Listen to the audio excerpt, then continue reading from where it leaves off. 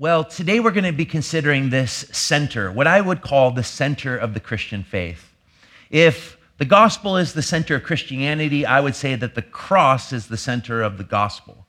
That the cross is the means by which we, as followers of Jesus, find our equilibrium. You know, the name Door of Hope comes from what I believe is an Old Testament picture of the cross. I will give you the Valley of Achor as a door of hope. Do you know what the Valley of Achor is? Achor was a place where sin was judged back in the book of Joshua. But it shows up again in Isaiah as a place, I will give them the Valley of Achor as a place of rest. And then again in Hosea, and I will give them the Valley of Achor, the Valley of Trouble, as a door of hope. It becomes this perfect picture of the cross, a place where sin is judged, a place where rest is secured, a place where hope is found.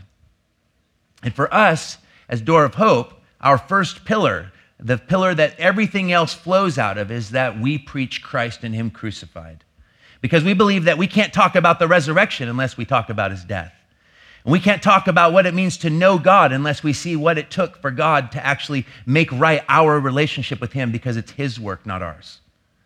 And so this is our center, because the perfect life that Jesus lived is what qualified Him for the death that He died. And the central belief of the Christian faith is that the death that He died qualifies us today for the life that He lived. It's what we call the great exchange. And this is what the Creed is declaring to us in these powerful statements: that He suffered under Pontius Pilate, that He was crucified, that He died, was buried, and that He descended into hell. What I want us to consider today really are these three lines that will give us a more robust understanding of how central the cross is in our lives as Christians.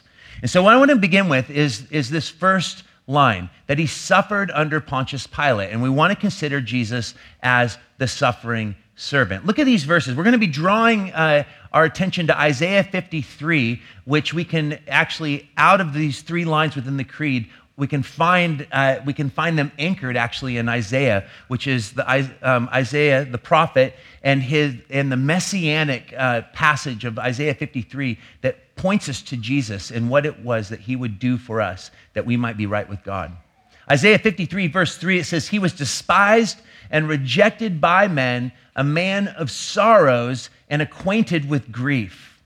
And as one from whom men hide their faces, He was despised and we esteemed Him not." So the prophet Isaiah makes this declaration that the Messiah would be one who is marked by sorrow, that He would be the son of sorrows, that He would be the son of suffering.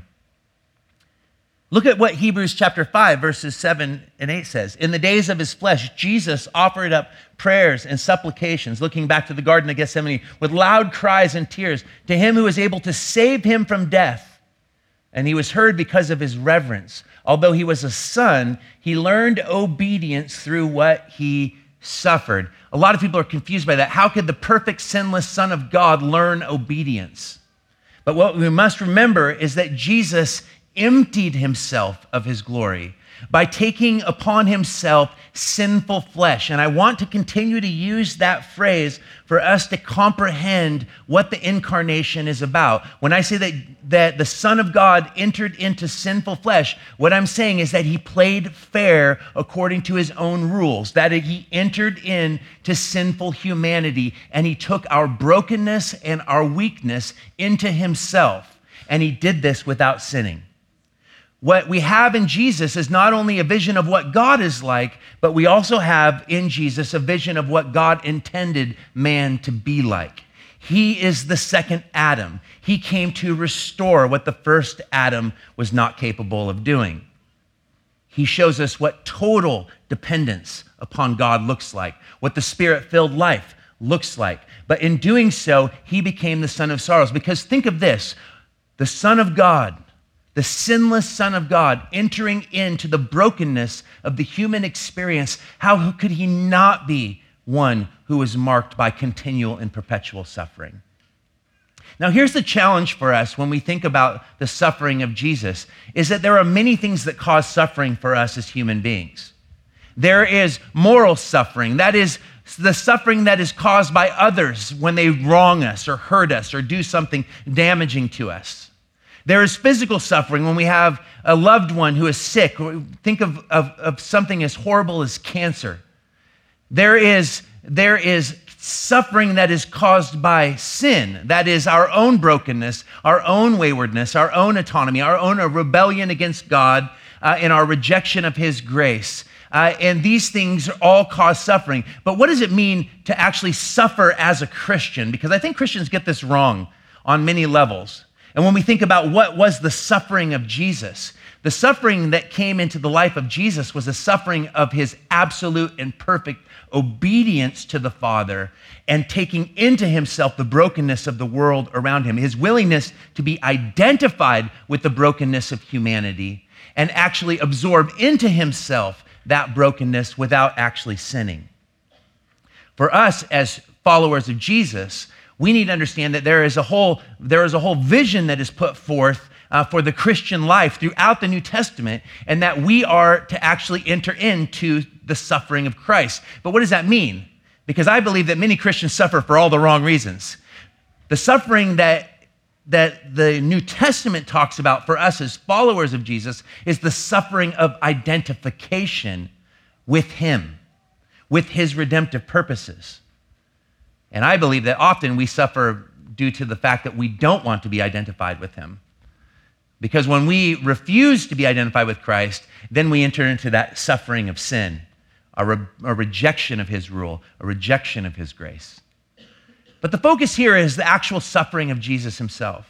And I think as I've done all this reading, and I want to just keep it pastoral, I think that Calvin is one that really had this wrong. He viewed this statement in the Creed as a way of saying that the life of Jesus actually does not have the central significance, but the significance of Jesus' suffering is all found in the cross. But I would argue that the entire life of Jesus has saving significance, and I would also argue that Jesus' entire human existence was marked by suffering. I believe that it culminated in the cross, that it has its focal point in the cross, but all of it led up to that. That's why I believe that every time that Jesus healed someone, every time he cast out a demon, every time he was confronted with the brokenness of the human situation, when he looked on the crowds and he saw them, that they were like sheep without shepherds, and he had compassion on them. When he stood outside of the grave of his friend who had died and he began to weep, it's because he felt deeply. It wasn't just, as I talked about last week, it wasn't just his ability to actually have empathy toward others, but it is his ability to actually participate in their brokenness without ever violating his sinlessness. This is why I say that he understands our sin, because he alone was able to take it all the way to its bitter end. And we'll consider that when we come to his descent into hell. So here we have the suffering servant. Here we have a God who loves us so much that he was willing to enter into our rebellion. What Jesus entered into was the godlessness of his own creation. The Creator became creature that he might restore his redemptive plan, that he might fulfill his redemptive plans for his creation. And in doing so, as Dorothy Sayers said, he played fair and took his own medicine. I think this is why it's wise that it's been said that God actually loved us more than he loved his own son, in the fact that he gave up what was dearest for him that he might have us who rebelled against him. It might be an overstatement, but I think it has some profound implications in regards to our rebellion against God. Think about it. What does the scripture declare? We who were once dead in our sin and trespasses, that through Jesus, what did God accomplish?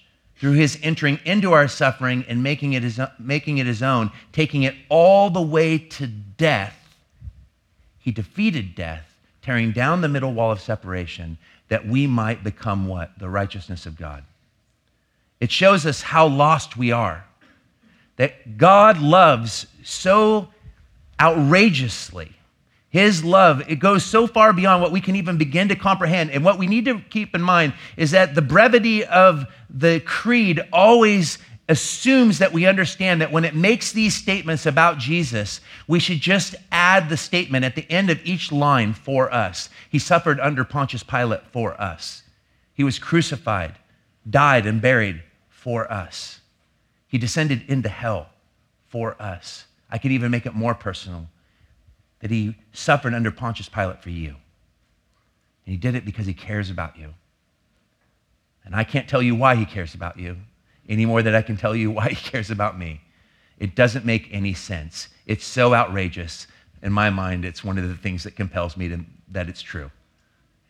Because if I was God and I look down at the world and its insanity right now, and we see the brokenness, think about it, another mass shooting yesterday in a place of worship.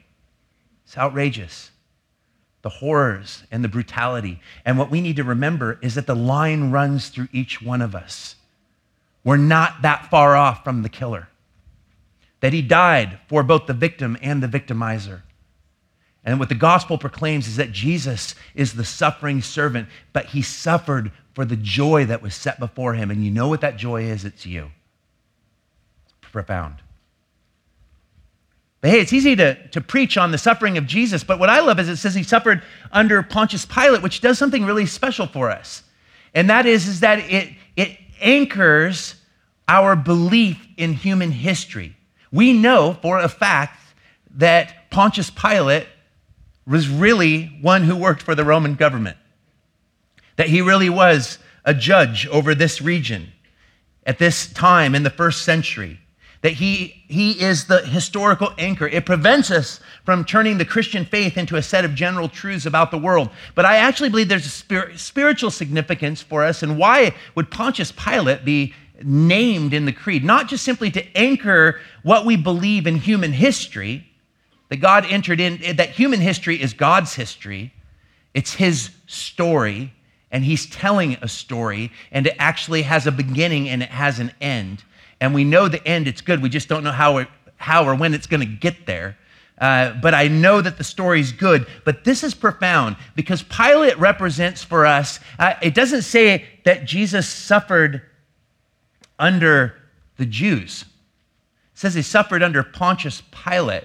And there's a reason for that, because Pontius Pilate himself is the judge of the Son of God. And when we think about that, when we actually get our heads around that, what we see in Pilate is that he represents the rejection of Jesus Christ by his world. He is a picture of the sinfulness of human nature. He is the representative of sinful humanity in need of a Savior. Think about who Pilate is. Now, I used to feel sympathy toward Pilate. I would look at Pilate as one who is like, well, he saw that Jesus was innocent. He was kind of put into a hard place. Listen, being non-confrontational and not wanting to lose your job does not make you innocent. And Pilate shows us the weakness of sinful humanity, the love of position, the love of power over the love of what is right, of what is true. One of the most profound verses in the Bible is the words in which Pilate says to Jesus, "What is truth?" In John, the Gospel of John. And you know what's really fascinating about that story and that interaction between Jesus and Pilate is that Pilate doesn't stick around for the answer. He asks Jesus the question and then turns around and walks away. So much like our world today. We don't even want to know what truth is anymore.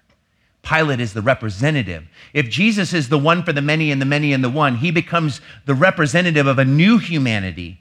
Pilate is the representative of sinful humanity. Think about these words of Pilate. In John chapter 19, verses 1-5, it says, "And Pilate took Jesus and he flogged him. He knew he was innocent, and he still had him flogged, almost to the point of death. That Pilate's soldiers that worked under him, Pilate allowed them to twist together a crown of thorns and put it on the head of Jesus and array him in a purple robe and mock him, saying, 'Hail the King of Jews,' while they struck him with their hands.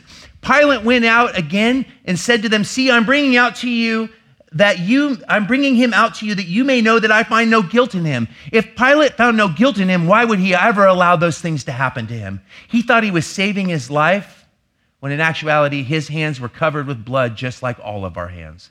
He represents you and I and our part in the death of God. Pilate said to them something very profound. He said, "Behold the man."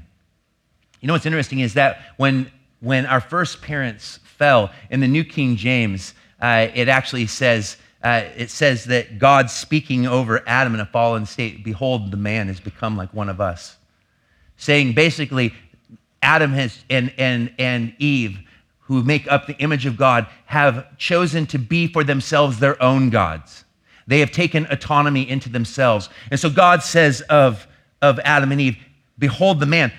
Look at man as I never intended them to be, broken in relationship for me." And now Pilate, the sinful man, the representative of sinful humanity, says of God, "Behold the man." And what he didn't even realize is that he actually is saying the right thing. Behold man as God intended man to be.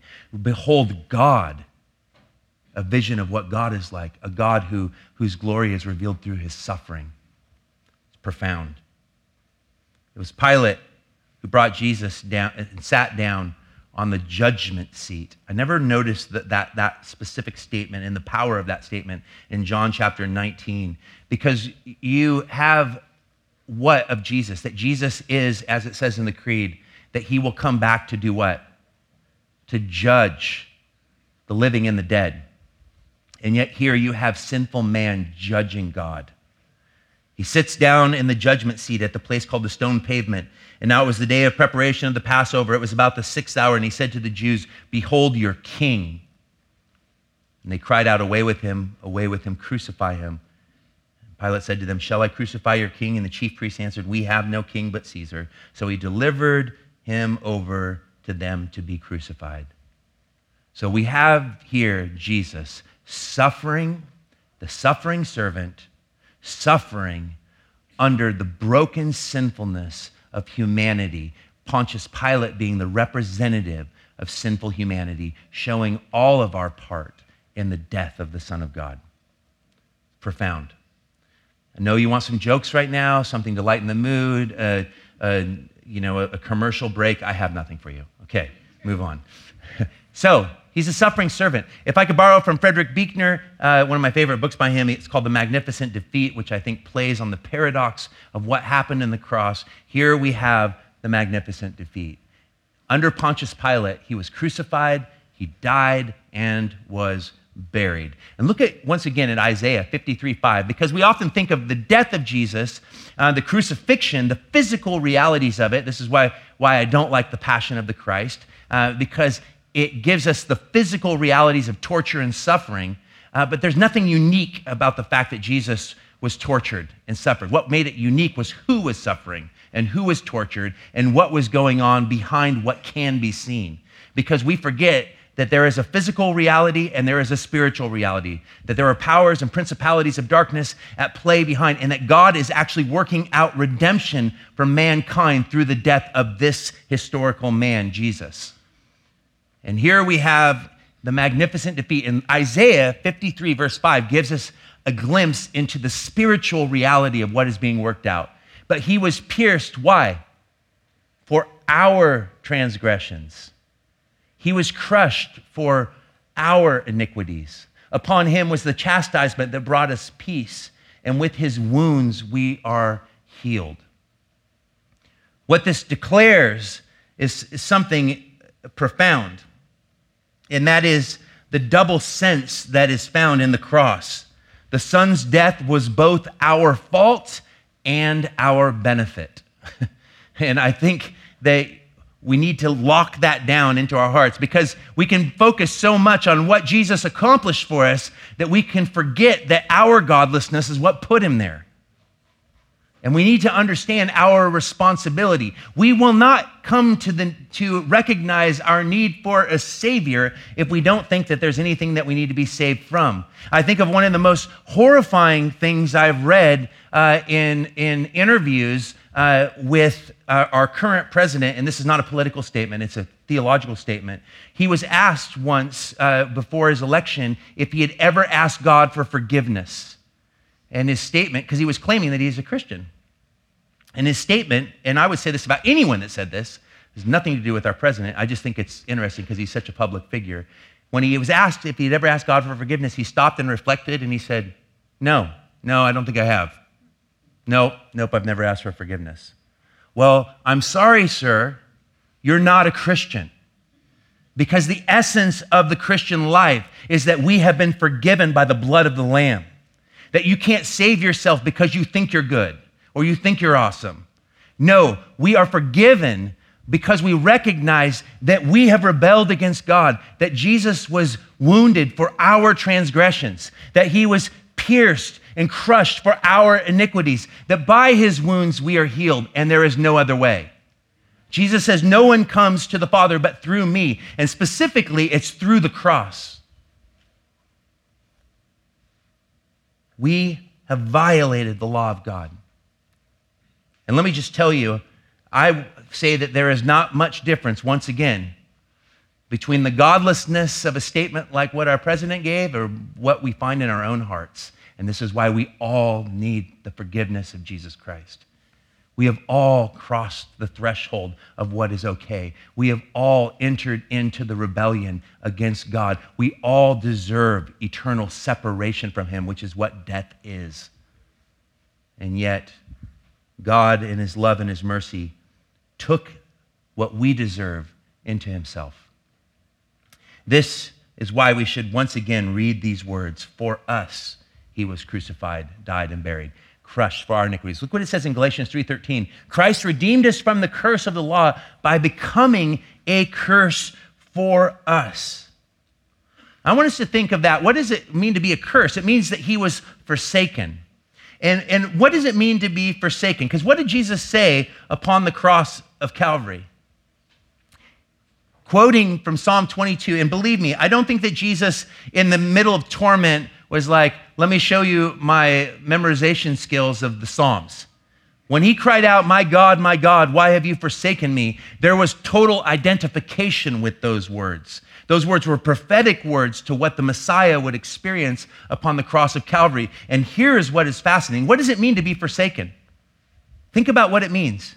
To be forsaken means to be abandoned, to be given up, to withdraw companionship, protection, or the support from somebody, to give up, to renounce, or sacrifice something that gives pleasure. So think about it. To be forsaken goes from both sides, from the experience of the Son, that he has lost companionship with the Father, that there is something that has caused separation, and we cannot get our heads around that.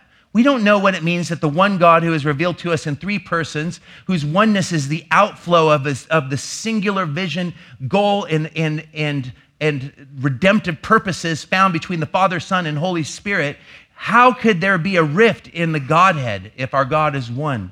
But there was a relational rift, some kind of separation, which is the very essence of hell, by the way, is that hell itself, we're told in 1 Thessalonians, is that God will put them outside of his presence. But that word presence in the Greek means relational presence. We need to remember there is no place that God is not, including hell. If I make my bed in hell or death or Sheol, you are there, O God. Hell is not the removal of God, it's the removal of relationship with God. And Jesus, in that moment, experienced the withdrawal of companionship, and the Father experienced the horror of giving up that which gives him pleasure, which is his Son. This is why I always say it's important for us to remember that the entire Godhead was involved in the atonement that took place in the redemption for humanity. Contrast these words, though. My God, why have you forsaken me? With Jesus' own words the night of his betrayal. You guys remember what he said in John? I always thought this was fascinating. In John chapter 16, verse 32, he says, behold, the hour is coming. Indeed, it has come when you will be scattered. He's telling the disciples, you will not be able to identify with my suffering. In fact, you will abandon me, which should give us all hope for when we have those moments of weakness where we deny our Lord. And I know that we can, once again, the line runs through all of us. But he says, all of you are going to abandon me. All of you are going to deny me. But I am not alone, for the Father is with me. It's as if Jesus, the God-man, who emptied himself, actually had no foresight into the fact that he would be abandoned by the Father. I don't know how to explain that verse other than on the cross, the Father seemed to not be with him. At least that was his experience. And yet he couldn't even see that coming. It's profound. I think that when we think about what it cost God to bring redemption for us, he who knew no sin is what it says in 2 Corinthians 5, verse 21. For our sake he made him to be sin who knew no sin, that in him we might become the righteousness of God. And what did David say in Psalm 37? For I have yet to see a righteous man forsaken. Well, he'd never seen a righteous man. And the only righteous man who ever lived is the only one who's ever truly been forsaken, and that's Jesus. He was forsaken so that we could be found. He was abandoned so that we who were lost and dead could be found. This is why Bonhoeffer once wrote from prison, only a suffering God can help. What this meant is that he went so low that he could get under the lowest sinners and lift them to undreamed of heights. What suffering he must have experienced to get under our sin. I think it's important to notice that it says not only was he crucified, and on the cross, not only did he say, my God, why have you forsaken me? But he also said, it is finished, which means that the work that he was sent to do was accomplished. The mysterious redemptive work that Jesus came to work out, that taking into himself, he who knew no sin became sin, took our sin into himself and took the judgment that we deserve. That's why I always like to refer to Jesus as both the judge and the judged in our place. We should have been on that cross, but Jesus was on that cross in our place. But it says that he died. In fact, the words that he spoke, the last words that he spoke after it is finished is, Father, into your hands I commit my spirit. And it says that he breathed his last. And what we need to remember is that what death is. What is death? How do you define what death is? Because we are told that death in Scripture is always separation.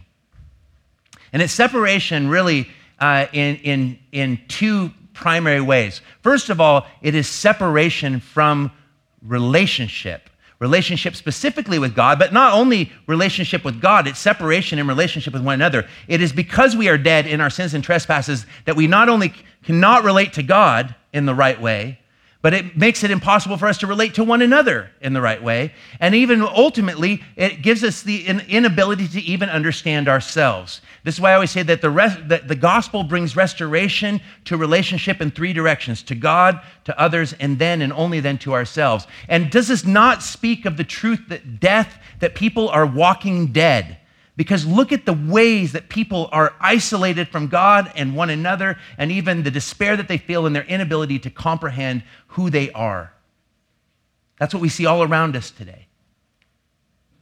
And this is what Jesus, the death that he entered into, was that literal kind of death. This is why he said, why have you forsaken me? He experienced for us that fullness of death, the separation of relationship between the human spirit and God.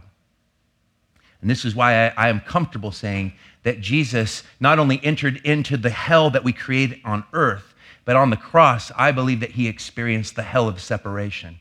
Not in an eternal sense, but he experienced it in its fullness. It's just that he is life and it could not keep him. He is victorious over it. But death is separation from God. This is exactly what Ephesians chapter 2, verse 12 through 14 says. Remember that you were at the time separated from Christ, alienated from the commonwealth of Israel, and strangers to the covenants of the promise, having no hope and without God in the world. But now in Christ Jesus, you who were once far off have been brought near by the blood of Christ. For he himself is our peace, who has made us both one and has broken down in his flesh the dividing wall of hostility. We who were once dead in our sins and trespasses, separated from right relationship with God, Jesus took that death into himself, and he died and was buried. Which tells us that separation is not just simply separation of relationship, but it is also separation of soul from body. And Jesus said to the thief on the cross, he says, today you will be with me in paradise. And he says, Father, into your hands I commit my spirit. And he breathed his last. He gave up his spirit. There was a separation of body. And what happened to his body? It was buried for 3 days before his resurrection. Which brings me to the last slide. Because the magnificent defeat, what seems like the absolute defeat, becomes the victorious descent. And I just want you to see there's a lot of controversy around the statement, he descended into hell.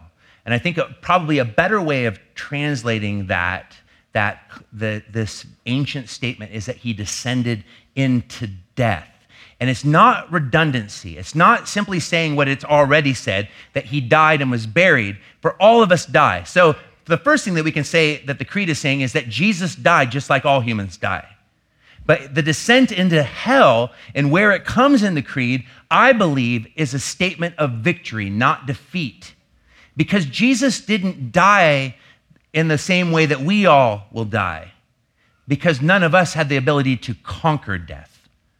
And Jesus, through death, conquered death, sin, and the dominions of darkness. He conquered fully and finally the separation that is the outcome of sin. And this is why I believe this is in the creed. So we can say that he entered into death. He conquered death. He descended into it in its fullest extent, bringing about total victory. Jesus experienced human death as all humans do. His body buried and his soul departed to the Father. And in so doing, by virtue of his divinity, he defeated both death and the grave. We all die, but none of us defeated death. And in fact, what we believe as Christians, because he defeated death, that death for us as followers of Christ, as it says in 1 Corinthians 15, verses 54 through 57, death is swallowed up in victory. It's a victorious descent.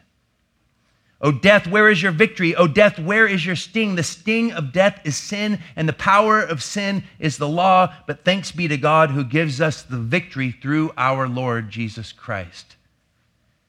He's victorious of death, which means for you and I, we don't have to be afraid of death. And we're afraid of the unknown factor of it. And believe me, I could sit around and speculate with all of you, what is the scripture trying to say? What happened to the spirit of Jesus between his death and his resurrection? And there's all sorts of speculation. And I don't want to overly speculate about what is stated in the descent into hell, because I think kind of a postmodern tendency is to like, oh, I don't like what the early church meant by that statement, but we'll just repurpose it for our own purposes. The purpose of stating the creed is that we are falling into the tradition of what the church has held. And the primary thing that the church is declaring in this creed, and it's true that there's been abuses of this statement, everything from Jesus descended into hell and has made salvation possible for all people, kind of preaching some sort of universalism. There's been those who have said that Jesus descended into hell in the sense that the 3 days between his death and resurrection, that he experienced the torment of hell and the wrath of God and the fire of God. There's been those that, like Calvin, had tried to say that it's just a restatement of what he experienced on the cross. I don't believe that it's any of that. I believe that the creed means and the statement is placed where it's placed, which is that he descended into death in the fullest sense of the word, bringing about victory over it. This is a victorious statement. This is exactly what we have even in Isaiah 53:12. Therefore, I will divide him up, a portion with the many, and he shall divide the spoil with the strong, because he poured out his soul to death and was numbered with the transgressors, yet he bore the sin of many and makes intercession for the transgressors. It's a statement of victory over death. What human being can say that? That not only does he taste death in its fullness, but he does it for you and I. And there's spoils that come out of it.